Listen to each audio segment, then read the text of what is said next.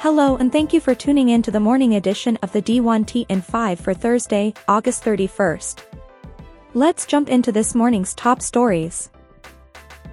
Volleyball Day in Nebraska set a new record attendance for a women's sporting event with 92,003 fans inside Memorial Stadium. Huskers AD Trev Alberts stating, "There's a great business case and strategy around women's athletics long-term that maybe college athletics hasn't embraced. And we think here in Nebraska, long before I became the athletic director, we've significantly invested in women's athletics, and you're seeing the result of that by seeing the success of the volleyball program and the fan base surrounding it." Arizona State Senator T.J. Shope is calling on Arizona Board of Regents President Fred Duvall to investigate Arizona State AD Ray Anderson for a raft of improprieties and frankly embarrassing issues. In the letter, Shope cites several reasons for his request, including the questionable hiring of former football head coach Herm Edwards and Edwards' subsequent buyout.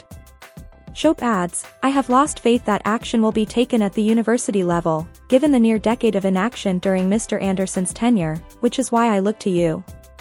Frankly, the public needs to see action taken. Leadership should immediately be displayed by you and the rest of the board in taking that action. Without it, it is clear that nothing will be done. Reputational harm is being done to ASU, both at home and nationally." Meanwhile, Anderson yesterday said of the timing of the self-imposed postseason ban for football, "It is called a negotiated resolution process because it is indeed a negotiation. It takes time. A lot of it is driven by how many witnesses, how much evidence. Are they available? Are they cooperating?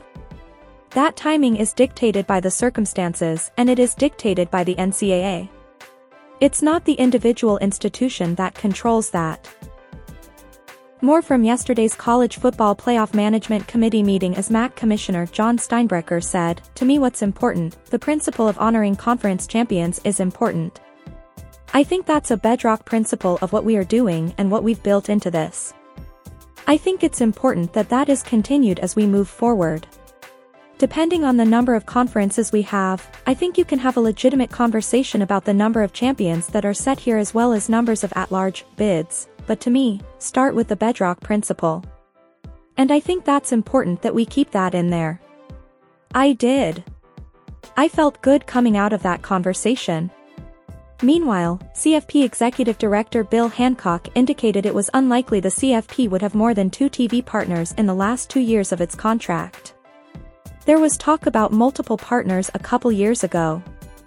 There was an emphasis for that among 1 or 2 commissioners, but I don't feel that emphasis as much anymore. I think they'd be satisfied with 1 if that's how it comes out. Notre Dame AD Jack Swarbrick says of a potential revenue-sharing model for athletes, "I'm open to anything that expands the value for students.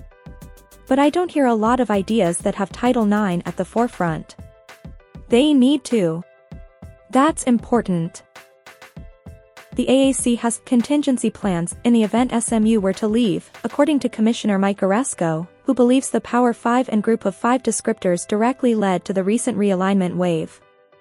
"I've talked about how destructive this whole P5 thing can be. It's all about branding. It's all about the P5 conferences. We heard, well, Stanford and Cal have no place to go. They had a place to go.